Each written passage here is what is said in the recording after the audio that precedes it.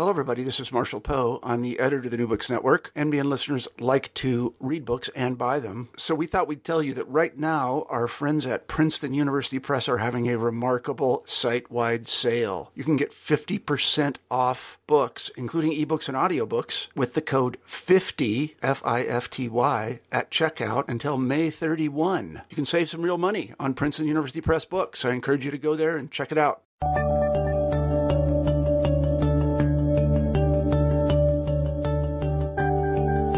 Hello, everybody, and welcome back to New Books in History. I'm Marshall Poe, your host. Each week we pick a history book that we find particularly interesting, and we interview the author of that book.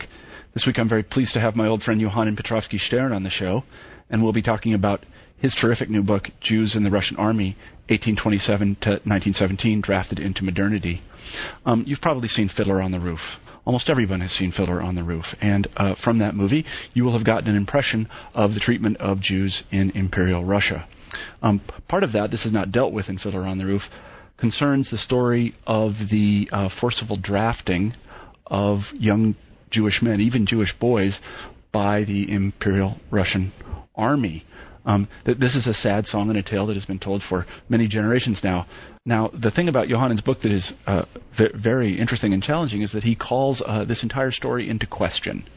The story that he tells is not one of the oppressive Russians wading into the shtetl and forcibly dragging Russian boys to be abused and converted. It's not really that story at all. It's really the story of a modernizing monarch, in this case primarily Nicholas I, not noted as a modernizer, attempting to bring Russian society up to Enlightenment speed by including national minorities in the military, the Jews among them. And one of the things that Yohanan points out is the Jews really weren't treated any differently than other national minorities in the 19th century. It was certainly hard duty, the Russian military, but the Russians themselves, especially the Russian elite, were not so much interested in anti-Semitism as they were in making sure that these Jews and other national minorities served the Tsar as their fellows did.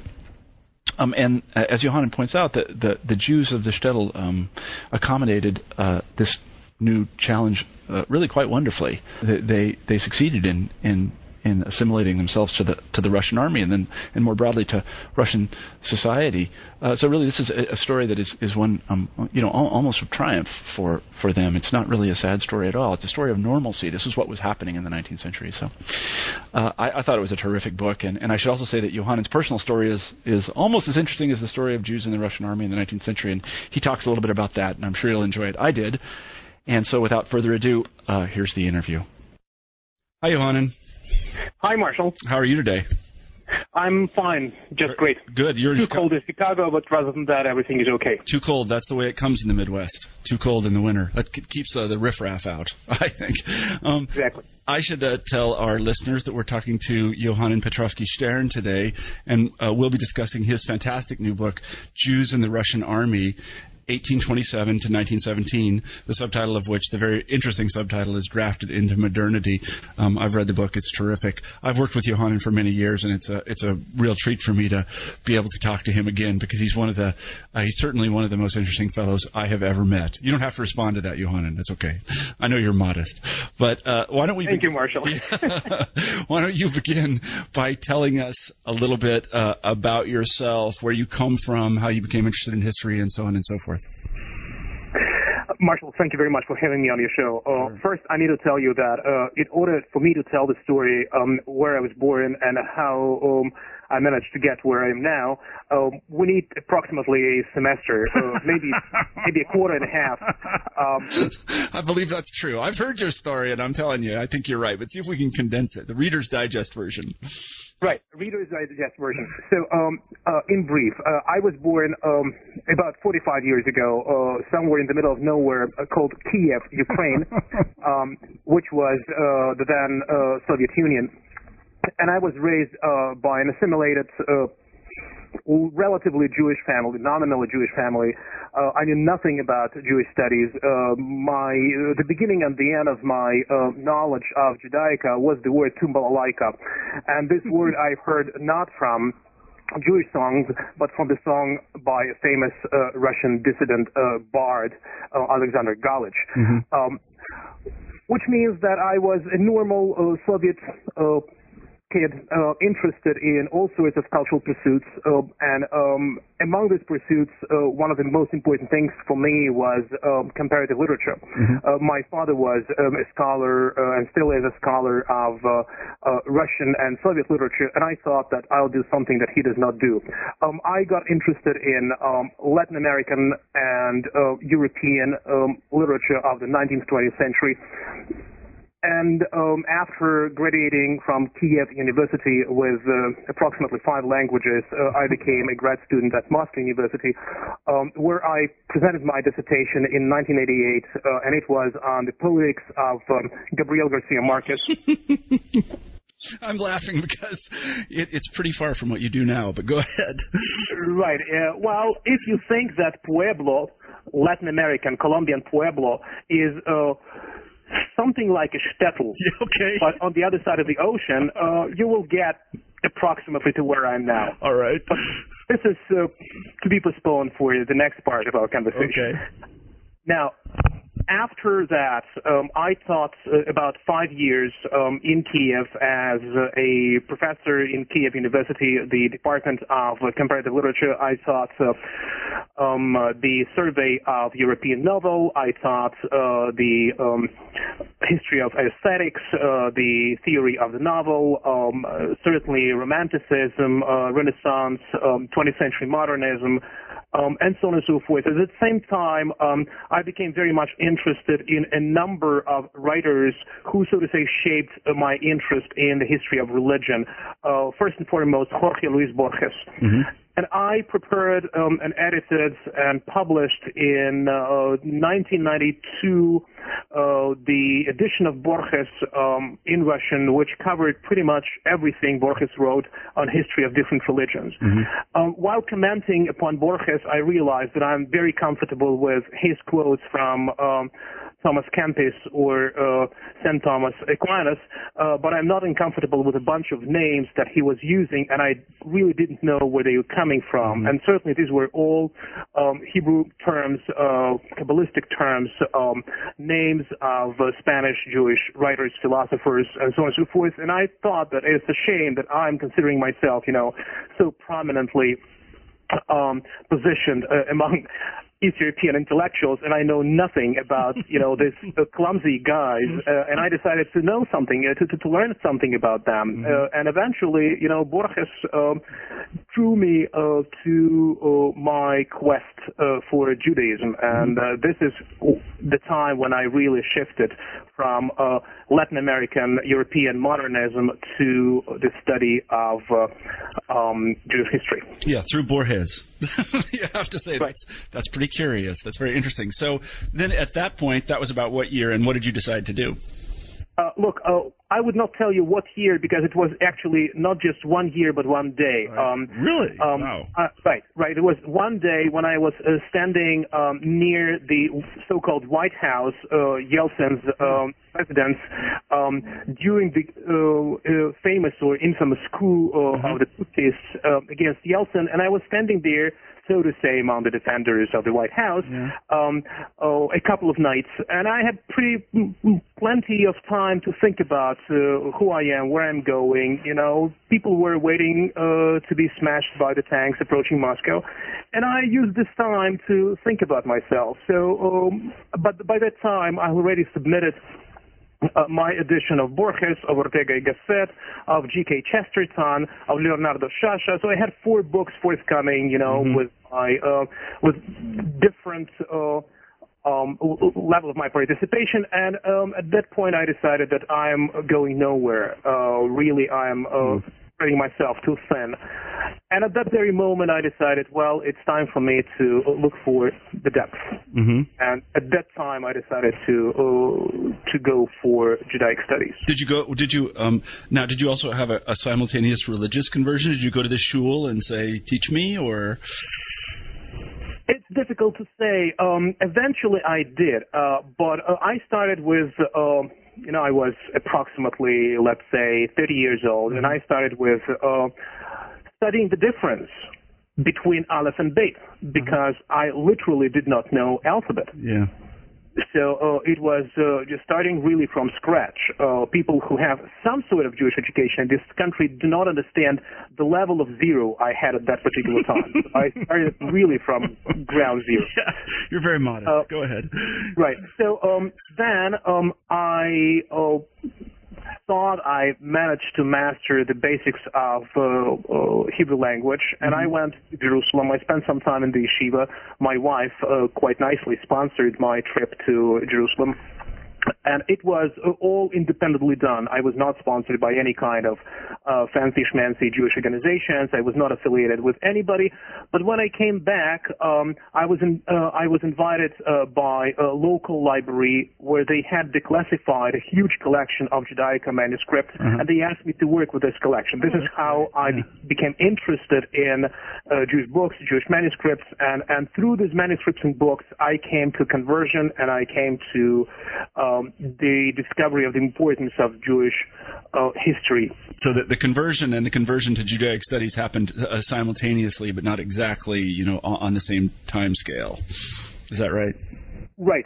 I would say first I went for some knowledge, and while I realized I am already reading Hebrew manuscripts, I realized I cannot go anywhere until I know something about Judaism. And this purely intellectual curiosity brought me to this horrible Chicago ghetto where I am now sitting with my black yarmulke.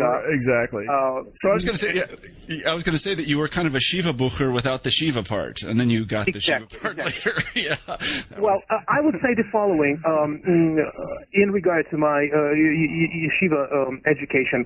When I got my Rothschild Fellowship in 94-95, and I spent a year with my family in Jerusalem, I came back to the yeshiva where I had been in 93 and asked them to provide me with a rabbi who would just sit with me and study with me what they call blood Gemara, the Talmud. And I had a very intensive, I would say, 10-month-long education, and after that, so since 96, I'm trying to be what they call in the yeshivish world a matmid.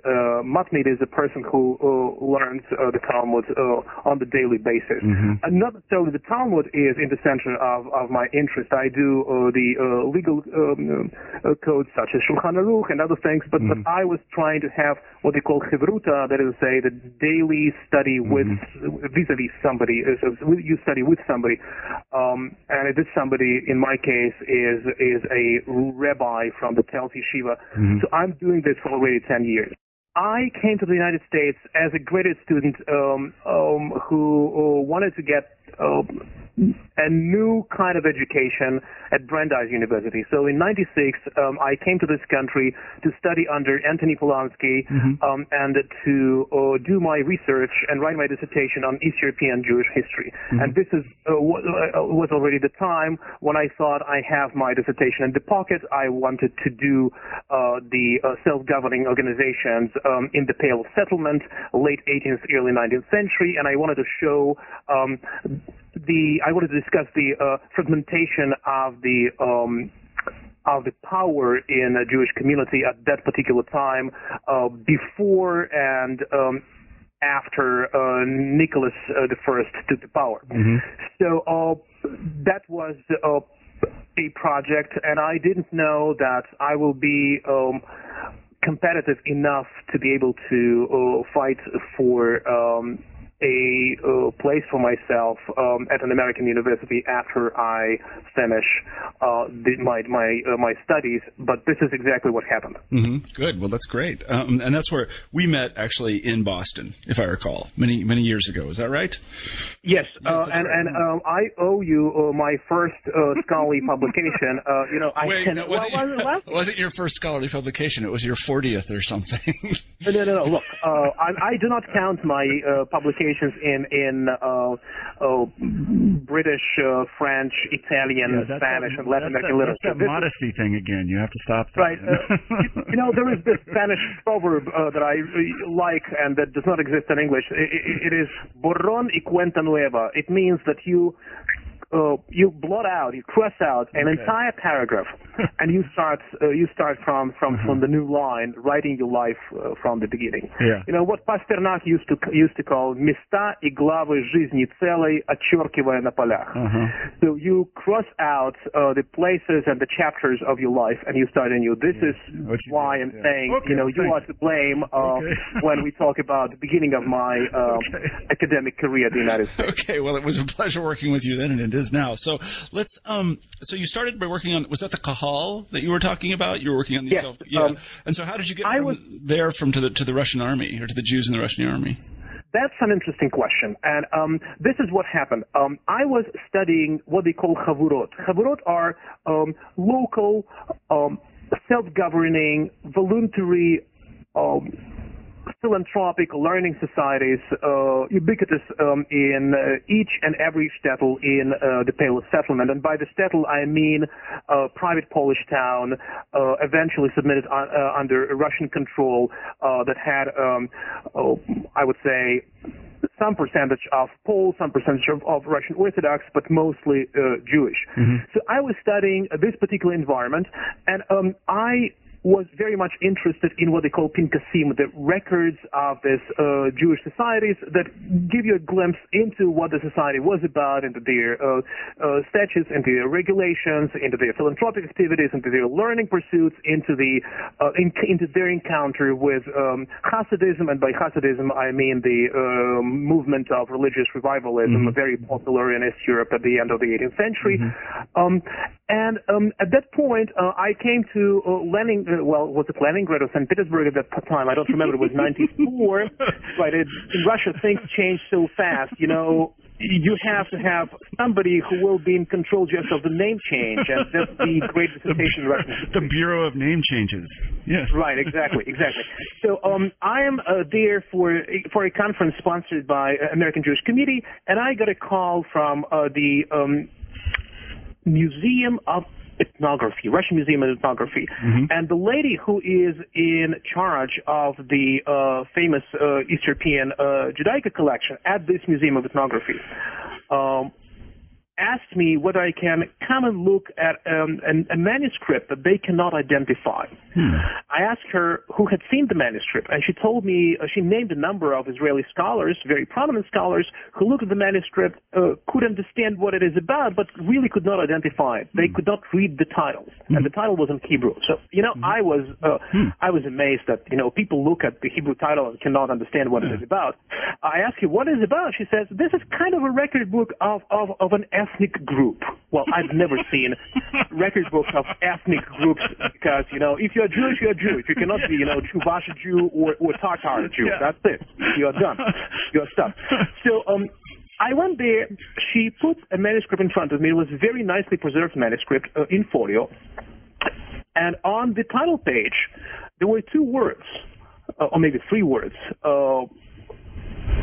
It said Chevra or Chavura Shel Bryansky Polk. That is to say, a Jewish society of the Bryansk Regiment. Yeah. And certainly it was a transliterated Russian title. The first word was in Hebrew, and the two other were in Russian, transliterated in Hebrew. Yeah.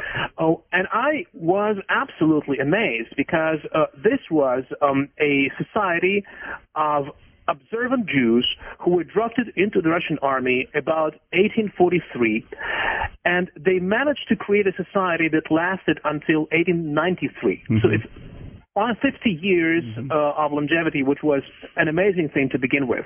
I knew about similar things. I've heard about them, but I've never seen actually a manuscript. And this manuscript reflected the movements of the regiment, the participation of the regiment in the Austro-Hungarian campaign 48, in Polish campaign 1830s, in another Polish campaign 1863, 1864, in the Crimean War 1854-55. So these guys were in all sorts of wars, and they managed to remain observant guy, or relatively observant. I don't know. It's a prescriptive document. It's not a descriptive document. But if they are commissioning the Torah scroll for themselves, it means that they are continuing to act as a prayer group, as a learning group, as a group that brings different Jews together from different companies of the regiment, and they do something together. So this manuscript really was a gear that really turned me into a different direction. So it was really within my intellectual interests. So this is exactly what I was looking for. I was looking for this kind of voluntary societies and self-governing organizations. But then I asked myself a question: maybe I should use it and write something about Jews in the Russian army. And I wrote a chapter in the book that you and Eric Lohr very nicely published with Brill, and I wrote a number of other chapters. And then I saw that, well, I'm at Brandeis. People who teach me really ask very important questions about modernization, assimilation, integration, acculturation, imperialization of the Jews, and I'm stuck with my ghettoized topic, about the self-governing societies, the shtetl. Maybe I should do something different. Maybe it's more challenging, maybe more complex, maybe something that I would not do as fast as I, could have done this other, dissertation, for which I had already all my primary sources handy. And I decided to write a dissertation about Jews in the Russian army. And this is how I got to the book and to the archives of the Russian military in Moscow, St. Petersburg, and elsewhere. And this is how we got to the book Jews in the Russian Army, Drafted in Modernity. I see. Well, it's a terrific topic, and one of the things I really liked about the book was its very direct and straightforward confrontation of what we might call Jewish, and especially Eastern European Jewish folklore about the relationship between Jews and the Russian army. And by folklore, what I mean is the stories that everyone seems to know. All Jews know about the way that Jews were dragooned into the Russian army and how this was horribly oppressive. Maybe you could talk a little bit about that background. Right. Thank you for this opportunity. When I came to this country, you would not believe, the first Shabbat, I'm sitting next to a Rebbetzin and to a rabbi, and Rebbetzin asked me about my field of interest, and I mentioned something about my subfield of interest, and she says, well, I'll tell you a story. And she tells me a story how her grandfather in 1897 ran away from the Russian army, or ran away from the draft because he did not want to serve for 25 years in the Russian army. So, and yeah, you laugh because you know that 25 service was something that did not exist already after 1834. Now, what kind of 1897 you are talking about? Which means that people still live with this myth that Russian army is about drafting the minors, and nobody but Jews are drafted as minors. Then they keep them busy for 25 years, and they convert them under duress into Russian Orthodoxy. And if you do not convert it, they torture you.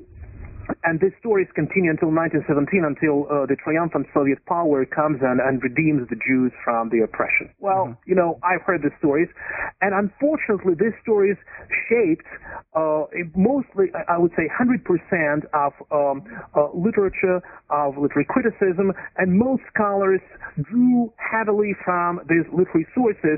I would say, quite prominently a number of years ago, 2 years ago, somebody in Israel published a book about the Tsar's children soldiers. And it's about this Jewish children who were drafted as teenage kids to the army, and about their horrible fate there. And it's all based on literary sources. So people do not look at what really was going on in the army. And I asked myself a question: to what extent the story we are telling is really a history? And I realized that it is not history. It's something different. And I understood that in order to really find out what is going on, we have to do a different kind of a search, and it's important to look not only at this poor kids who I really sympathize with very much through the prism of the Jewish community, but rather we have to look at them through the prism of the Russian military. Mm-hmm. And in order to understand what was really the fate of the Jews in the Russian army, I have to ask the Russian army, what did you do to the Jews who were drafted? Mm-hmm. And I spent about 2 years in different Russian military archives. Probably you know that Русский военно-исторический архив, Российский военно-исторический архив, Russian historical military archive is the biggest and the richest archive in the Russian Federation. It has 7 million files, enormous amount of documents. And the period that I was looking at from 1827 till 1917 was pretty well covered. The only thing was to find out the material related to Jews in the archives. Mm-hmm. And so then I realized that the military was trying to religiously accommodate this Jews status in the Russian army. Different important laws and regulations were issued in order to I would say, guarantee their freedom of conscience. Mm-hmm, mm-hmm. Let's just take before we go there, let's take one step back before you talk about their attempts to accommodate, in whatever way they did, Jewish religious practice. And because one of the things I really liked about the book was the very beginning, where you point out, and I want you to talk a little bit about this, that the Russians and Nicholas I actually comes off in your book as quite an enlightened fellow. That's not usually the way we think about him. But the attempt to bring Jews into the army and to modernize them in this way was not particularly Russian. It was part of a more general tendency among large monarchical states after the French Revolution and even before to create what we would now call kind of civil rights and obligations, that the Russians were hardly the first and the Jews were not picked out among nationalities, that in fact this was an attempt to make everyone equal. Maybe you could talk about that a little bit. Right. Look, I believe you are absolutely right. I spent about 100 pages at the beginning of the book discussing the European context. And this is what I think is my modest contribution to the field. Whatever I discuss, I am trying to apply the method that I call, it's not a historical term, I just call it this way. I call it an accurate context. Mm-hmm. By the accurate context, I mean the immediate context. If you look at Nicholas I, through the prism of the great reforms of the 1860s, 1870s in Russia, you would say certainly Alexander II is a great reformer, is an enlightened monarch, and so on and so forth, and Nicholas I is a schmuck. However, if you look at Nicholas, placing him in his immediate environment, you will see that he is the most enlightened among his crazy colleagues. Uh-huh. There are approximately 2.5 people who he can rely on, Uvarov and Kiselov, but much later in his career. And when he starts in 25, there are really nobody who would support his enlightened approach to the imperial development. And what he does, he simply continues the politics toward national minorities in borderlands that you would find in France, in Prussia, in Italy, and in Austria. Mm-hmm. So he is really following the steps of the enlightened monarchs, and mm-hmm. he is an enlightened monarch. Mm-hmm. Mm-hmm. This is one of the interesting things that I discovered about him. He certainly is not interested in just bringing Jews into the army and Christianize them. Well, he thinks about that. I don't want to say that he does not entertain this kind of an idea. He does, but this is not his primary purpose. He wants to extend rights and duties to the borderlands. Mm-hmm. And he wants to integrate the borderlands into the main society. Remember, all this territory where Jews live are new to Russia. Mm-hmm. Russia did not have any Jews before 1772. Mm-hmm. Russia partitioned Poland between 1772 and 1795, and now, together with this chunk of Polish territory, Russia also inherited something between 900,000 and 1,200,000 Jews. Mm-hmm. right? And they are absolutely not integrated into society. Catherine makes the first step, trying to integrate them into different Russian estates, town dwellers and merchants, and then Nicholas makes the next step. He says, well, let's make them useful to the society, for the society. So for him, it's very important to have Jews who are fulfilling the duties. This is something that people did not realize when they were looking at Nicholas. They were saying, well, Nicholas is really extending the duties and not extending the rights. That's correct. I do not doubt that that's correct. But the problem of Nicholas is that he does this for everybody. Yeah. For him, the duty is more important than the rights. Because the rights he associates with the Decembrist movement and with the French Revolution, and he knows you extend the rights, you end up, being decapitated as the French monarchs. He does not want this fate. But for him to make duties equally distributed among different strata of the population, among different ethnic groups in Russia, this is what is important. And this is certainly a modernizing step. No, absolutely. It's interesting in that way, because he does follow on. I think he was probably looking across the border at Austria and saying, so that they've done this, and so we can probably do it as well. In fact, we have some of their old territory, so we can probably get away with it. I'm interested in the question, though, of how the communal organizations that you know so much about reacted to the announcement and then imposition of the draft. What did the Kahal and these other organizations say about it? Look, I'll tell you something about that, but I need to mention that the first person to describe this communal reaction was the Columbia professor Michael Stanislavski, and what he did without access to the archive, yet he was able to say a number of important things that I just capitalize on. Then we have another person who was working on a similar subject, Olga Litvak, who published a book about the literary response to conscription, and she also discusses the communal reaction to. So I'm not I'm not here the person who really discovers the things, but I'll tell you just very briefly what he was trying to do. First, how did I manage to reconstruct what I'm going to tell you? The late John Clear from University College London told me on a number of occasions that unfortunately the archive of the Jewish Committee in St. Petersburg was burned in 1862-63, and we know about this fire in the Ministry of the Interior in Russia that destroyed this archive. So the proceedings of the committee, which really discussed the draft and the reaction to the draft, were lost. I was sitting in Warsaw working on my Stetl book, doing absolutely different things, and looking at small Stetlach in Poland and in Russia. And suddenly I came across a copy of these proceedings. How could they end up in Warsaw?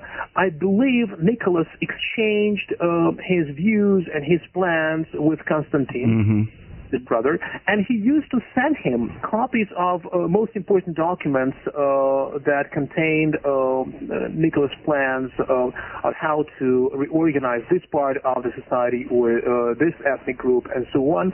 And Constantine simply had these files in front of him. So this is how they ended up in Warsaw. So sitting in Warsaw, I managed to reconstruct what nobody had been able to reconstruct working in Moscow and St. Petersburg and other places. So now, what I realized is that when the communities understood that the government is trying to introduce new kind of regulations and extend the draft to the Jews, they first tried to bribe the officials. They raised funds, enormous funds, in hundreds of thousands of silver rubles. Every Jewish family would contribute a grosh, a kopeck, but something they contributed because they did not want this to take place. at the next stage, when they realized this does not work, they rushed to the Hasidic masters. They asked the Hasidic masters to intervene. Why the Hasidic masters? Because, they knew that's a Kabbalistic and Talmudic concept that became very popular among Jews in the 19th century. Hashem gozer gzera ve'atzadik mevatla. Literally, God creates, in brackets, an evil decree against his, chosen people, the Jews. And the Hasidic master, the tzaddik, the head of the Hasidic court, is able to cancel it. Mm-hmm. So this Talmudic quote became enveloped in some sort of an aura, and this aura was connected to a Hasidic master. People thought that, Hasidic masters really can cancel the evil decrees of the government. Mm-hmm. Also didn't work. So the next step was to simply do whatever they could to avoid the draft, and it did not help. Now, what is interesting, and I believe this is quite a novelty, when people discuss the draft of Jews, they talk about hundreds and thousands of people who were drafted. But when I looked at the figures, I was amazed. Look, we are talking about, let's say, 1.5 million Jews in the Pale of Settlement in 1827. You know how many Jews were drafted? How many Jews were in the books of the ministry in the war ministry? Go ahead, tell us. How many? I don't know. 1,800. 1,800, yeah. 1,800, right? So, and it was up to the community to decide who will be drafted. And the community realized that in order not to send to the army people who are paying taxes and who are really earning, some small buck, they'd rather have minors drafted. So it was a decision of the Kahal. It was not the decision of the Russian government. It was a decision of the Kahal, of the umbrella organization of the Jewish community in each and every shtetl, that they would draft this amount of minors and this amount of adults. And this is how we ended up having 800 children and 900 adult Jews sent to the Russian army in 1827. Were there people at this time, this very early moment in the imposition of conscription, who stood up and said, this is our obligation as imperial subjects, and if we want to be treated equally, then we have to send our sons to the army? Very, very, very few. There were so-called maskilim, enlightened Jews, but even these maskilim were saying, yes, to serve in the army is a good thing, but to serve in the Russian army under the present conditions is a bad thing. What do you mean by present condition? Look, in Austria, in Prussia, in Italy, or in France, let's say we are the family and our children are drafted into the army. We want to visit them. We can go and visit them. It's not a big deal, right? But in Russia, with the Pale of Settlement and with the prohibition for Jews to live or reside or go outside the Pale of Settlement, and the Pale of Settlement is 15 western provinces of the empire, it actually implied that if your relative or your child is drafted into the army and sent in, let's say, in Yalutorovsk, in Tobolsk, in Kazan, or in Simbirsk, or in St. Petersburg, you cannot go and visit him. So you're losing this contact with your relative, and it was terrible. And I believe they are right. Yeah, no, I see what you mean. What they did not realize, they thought that it's like sending your child into the territory of the enemy, into the territory which is religiously alien to you. They did not realize that under the pressure, the war ministry would introduce laws that would accommodate observant Jews, and 100% of them were observant in the army as Jews. Now, you've anticipated my next question, as I expected you would. What attempts did the Russian government under Nicholas make to accommodate Jewish religious practices and travel and things like this? Again, I believe it's important to look at what they did for not only for Jews, but only for other ethnic and religious minorities. Muslims were allowed to have their imams in the army, and the imams were allowed to have beards, something, not usually accepted in certain regiments. The same can be said about Jews. Jews were allowed to have their prayer groups. The army would appoint a person in the regiment who would be responsible for keeping the religious artifacts. The religious artifacts, such as prayer shawls and phylacteries, were given to the soldiers whenever they needed them. I don't think they put phylacteries every morning. I don't think it's feasible, but they did have their holidays. They were able to observe certain holidays and Shabbat. The list of the holidays and semi-holidays were distributed among the regimental commanders. And from what I know is that more often than not, the regimental commanders were sympathetic to having Jews observing their holidays. Why? Because they knew if they do not celebrate, if they do not spend time, as a religious community, they would go drink and play cards and go to the brothel. That's what Russian soldiers do, right?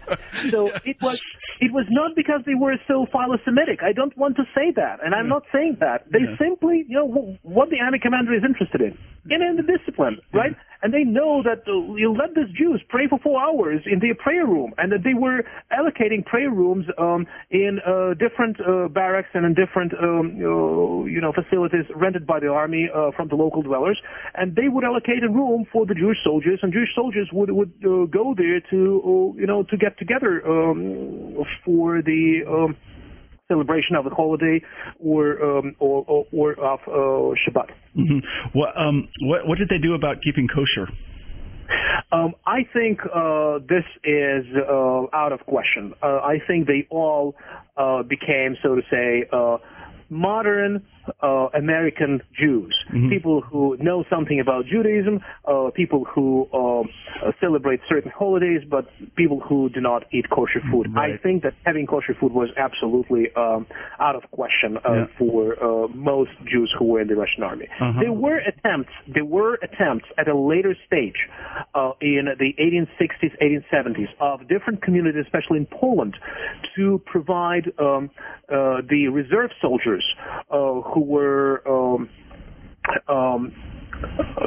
now brought to the army for, I would say, 2-3 months training. There were attempts of the local communities to provide them with kosher food, but this kosher food was so meager and so bad that in most cases the soldiers, the commanders would say, you should eat from the regimental pot. What did the rabbinate, what did the Rebbe say about this? Did they give them, because there are allowances that can be given for this kind of thing. Did they say to the observant Jews, well, it's okay if you don't keep kosher while you're in the army? No, the rabbis did not say that. Most rabbis let me emphasize this, most rabbis in East Europe would not endorse eating non-kosher food. Really? Most rabbis in Austria, in Prussia, in France, and in Italy would say serving in the army means that you are fulfilling a religious obligation vis-a-vis the state, right? And there is a law, when you fulfill one religious obligation, you are exempt from other obligations. Right. Yeah, I'm familiar with that. They would say, you do that, but, don't worry about the kosher food. Yeah. Most rabbis in East Europe, including such an illustrious rabbi as the Chafetz Chaim, whose real name is Israel Meir HaKohen Pupko, who lived in Rabin and was the top-notch authority among the rabbinic scholars at the end of the 19th, early 20th century, he wrote a book, a religious digest, I would say, for the observant soldiers. It's like a 150-page book that delineates all sorts of obligations of the observant Jews in the Russian army. And he would say, you should abstain from meat. You should certainly eat only vegetarian food. And those are the ways for you to stay kosher over Passover when the laws become extremely cumbersome. So he really delineated all these ways to circumvent the necessity to eat non-kosher food, and he would say, you should still keep kosher. My understanding is that it did not work. These are all prescriptive documents, and when I look into what was going on in the regiments, I understand the soldiers had a wonderful dilemma, either to start from death or to or to eat non-kosher food. Yeah. And when you're a soldier, when you have to carry weaponry, when you have to do all sorts of physical work, you know what will be your choice. Yeah, no, I know exactly. So what were relations like between, let's just say, to pick one, the major ethnic group, Russian soldiers and Jewish soldiers? My sense is that relations might be tense, and were quite tense, between the soldiers and the officers, the NCOs and the colonels. But on the level of the army, among the rank and file, the relations were quite normal, sympathetic, and very rarely intense. I haven't seen a single fact, a single occurrence that I would put on the table and say, oh, this is the manifestation of the animosity between the Russian soldiers and the Jewish soldiers. Once you are a soldier, you are a soldier. Who you are religiously and so on and so forth, this is very, very secondary. Moreover, quite often I saw that Russian soldiers of Russian Orthodox descent and Jewish soldiers and Georgian soldiers and Tatar soldiers are getting together for a drink, are allowing one another, if one of them is under arrest, to run away, or doing all sorts of things that show that on the horizontal level there were much more sympathetic relations than on the vertical level, and this the conflicts on the vertical level certainly were, I would say, class conflicts rather than religious conflicts. Well, it's interesting because I suppose this is a bad analogy, but I'll make it anyway because it occurs to me. Americans will often tell the story of the integration of blacks into the American Army in the Truman administration, and then point to the fact that it was a marvelous engine of broader social integration. Would you say the same thing is true of the Russian case in the 19th century between Russians and Jews? Yes and no. I've seen, by the way, a number of American movies about Afro-American soldiers and their plight in the army, which was sometimes as difficult as the plight of the Jews in the Russian army. However, an Afro-American soldier in the American army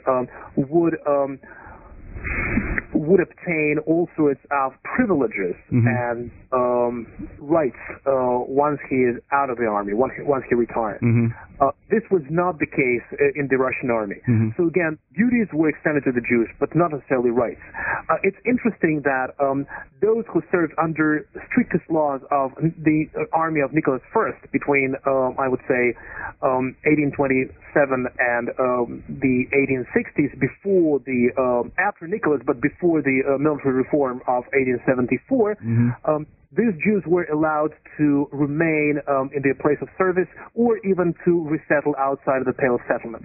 So one of the most important privileges for a Jew in Russia, to be able to reside outside of the Pale of Settlement, was open for the Jewish soldiers who served under the Nikolaevan army.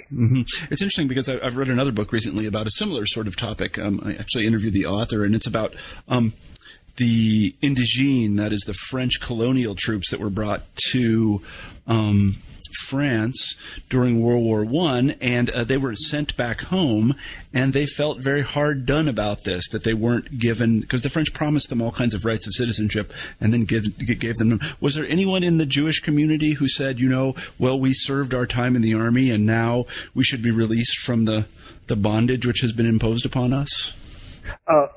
This issue became a big political issue when the War Ministry commissioned a number of people to think what to do with the Jews in the Reformed Army after 1874.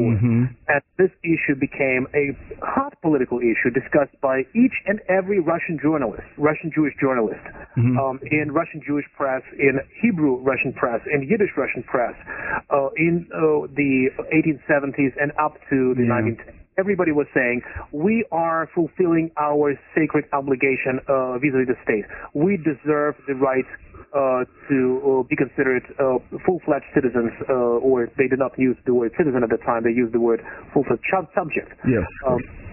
Of a state. So we need to be given a chance to reside outside the Pale of Settlement. The Pale of Settlement should be lifted, and Jews should be allowed to live everywhere in the country, and this would certainly alleviate the economic burden of the crowded Jewish communities in the Shtetl, Spektae, and the Pale. Yeah, no, that's exactly right. Is this the origin of the Russian Jewish question? Well, one of the things, the reason I ask this is that, I study the 16th and 17th century, and you're quite right to say that Jews to Russians before the mid, let's say, 18th century existed only as an idea. They had never met any of them because there were none of them in Russia. So there really couldn't be a Jewish question, although they did write about Jews. They only did it from what they knew from the Old Testament. But then in the 19th century, they have this profound confrontation with these Jews. And at that point, it enters publicistic discussion. And at some point, it becomes, you start to see what is a modern kind of anti-Semitism. That's what I was hoping you would talk about. Let me step back for a second. When you say the origins of the Jewish question, I need to emphasize that Jews were not a question to anybody in Russia among Russian governmental hierarchs between, I would say, the 1800s and the 1860s, 1870s. Yeah, exactly. I don't want to overemphasize the importance of the Jewish question in the times of Nicholas I. Or Alexander I. The Jewish question becomes an important issue in the 1860s and onward. However, this is an interesting story. The first, I think, the first most important story written by a Russian Jewish writer on the Jewish question in Russia was about the reaction of the Jewish communities to the draft of the Jews and about the draft of the Jews to the Russian army. So starting, and this story appeared, I believe, I might be a mistake, 1859. It was written by Osip Rabinovich, and the story was called Shtrafnoy, the penalty soldier, about one of the Kahal elders drafted into the army, and he's an enlightened Jew, so he's reading Moses Mendelssohn while he is in the army, and he's an elderly person who has to serve under the strict laws of the Nikolaevan army. So it's quite a passionate story written by a person who understands that, look, you draft us into the army and you do not extend rights to us. Starting from this particular time till, I would say, the times of Vasily Grossman, to the times of when Vasily Grossman writes his novel Life and Fate. Life and Fate, yeah. The question of Jews serving in the Russian army is perhaps the most important question for the forging of the Russian Jewish identity and for the discussion of the Russian treatment of the Jews. So we have a record of Russian Jewish writers who all the time address one the same topic. So when they need to discuss the hottest issue related to the Jewish question in Russia, they turn to the role of the Jews in the Russian army, or to the Jewish soldiers, or to the communal response to the conscription. And why is it so important? Why do they always come back to this topic? Because I think they feel that whatever Jews do, however heroic are their deeds on the front, they come back to their place of residence and be on the streets as Jews. Yeah, and this is before 1917 and after 1917, and you feel this in the Red Cavalry by Babel. You feel it in books by Rabinovich. You feel it in many writings of Yiddish and Hebrew writers who are in Russia, and certainly in the novel by Grossman. Yeah, no, I noticed what you mean. I mean, there's that kind of notion that they won't properly assimilate, at least in the way that the Russians want them to assimilate. I was going to ask a kind of ridiculous question, if you don't mind. We're coming to the end of the interview, but I watch a lot of war movies. I just like them, and I don't like war, but I like war movies, and maybe you have as well. In many American war movies, especially in the 1950s, 1960s, 1970s, there's always a character of the plucky Jewish guy from Brooklyn, the fast-talking Jewish guy. And he's one of the guys. You know, there's the farm boy, and there's the rich kid, and there's the NCO with the cigar in his mouth, and then there's the West Point grad, and there's the plucky Jewish guy from Brooklyn who has a heavy Brooklyn accent. Is there any similar sort of character in Russian or in Yiddish letters of the Jewish soldier? I would say in the writings of Russian Jewish writers, there are plenty of this kind of images. Think about the image of Levinson in Faddeev's novel Razgrom. The Defeat, one of the most important novels about the conquest of Far East by the Red Army troops during the Civil War in Russia. Yeah, I've not read it, unfortunately. And there is an image of a Jewish, not only soldier. He is one of the leaders of the detachment, and he's bad. I would say he's very ambiguously portrayed, but he is certainly not very well integrated into Russian media, and he is feeble and he is undecisive. So there are many bad things that you can say about him. This is not the case of the movies. You do not see Jewish soldiers in the Russian movies, unlike you have, for instance, an image of a Jewish soldier in Saving Private Ryan. Yeah, exactly. Yeah, no, exactly. That's what I was thinking, and I was trying to think of Russian war movies I've seen, Белое солнце в пустыне. I can't think I can't think of a Russian or a Jewish soldier in that one, and that's sort of your classic sort of Russian epic war film. But and I don't think Ivanovo Детство. I can't think of anything in one of those. But so it's interesting that doesn't exist. Let me ask this question: did you discover in the course of your research, or was this sort of family lore that your grandfather, who had volunteered for the Russian army? Oh, I knew that. I knew that. Look, I knew this since time immemorial. This was not a big deal for me. It was just in the family archive, this photo that I published in the book. Semyon Vasilievich Petrovsky, who volunteered the Russian army, and he was certainly born Shimon ben Meir Shtern. And he was a volunteer in the Russian army from 1914 or 1915 till the end of the First World War, and then he served in the Russian army, in this Red Army, after 1917, and then he was again a Jewish soldier in the Russian army after 1941. He also volunteered.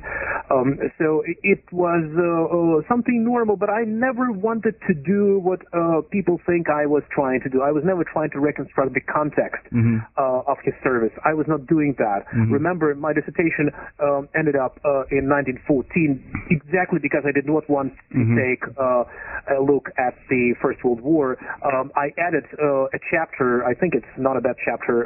I added it to a book, so you will find a chapter covering the First World War. But again, it was done not to accommodate my memories about my grandfather, who I remember pretty well. Now, you are, let me ask this question. You are calling into question what is kind of sacred Jewish lore about the 19th century Jewish past. Many people still tell these stories, as you know, and remember how the evil Tsarist authorities came. You know, I'm thinking, actually, you just brought to mind, what is the name of the movie, Fiddler on the Roof? Right. Yeah, you see these things. Now, you're calling into question some of this. How has the book been received among sort of broader circles? Or do we know yet? Look, certainly it raises some brows, no doubt about it. People would like to hear the story, how we suffered, how we ran away from the old world, and how we are happy here in America. Yeah. And I'm telling the story about Russian government being quite often rational and rationalistic, about Russian army treating Jews evenly, about Jews who managed we managed. That's what I'm telling. I'm telling a different kind of a story. I'm telling a story about normalcy, and they want to hear the story about suffering. So this normalcy is something that people have to. I'm looking for a word. They have to live with it. Yeah, they have to accept it. Yeah, understand it. And they have to have guts to be able to accept the story. And I believe this story is much more important than telling a story about the incessant Jewish sufferings under the Russian regime. I think I'm telling a very different story. Yeah. I'm telling a story about normalcy and about rationalism, about modernization. And I'm showing that these Jews managed. So I'm looking at the grades of the Cantonist battalions, and I'm showing that Jews are, in the mainstream. Yeah. Which means that they manage. Yeah, I think it's a very important story, and I'm glad. It's funny. I really like the way you put that. How the Americans love to tell the story about how they suffered in the old world, and then they broke loose of their bonds and came to the new world, and they're happy. Basically, every American ethnic group tells that story. It's just the classic American story. My people tell that story, and we escaped from Germany. It's like Germany was bad in the early 19th century, and so we came here, and then we were happy. Right. I don't know how bad Germany was really, but I know my relatives said it was really bad. I'm trying to say something very different. I'm saying that there are different yardsticks to measure normalcy. Yeah. And if we measure Russian normalcy with its Russian yardstick, you will see how different will be your perception of people who live there. Yeah. Well, and also, to summarize the discussion of the book and to bridge the discussion of myself, I would just very briefly tell you that I think that I need to tell this up front. I was not unhappy there.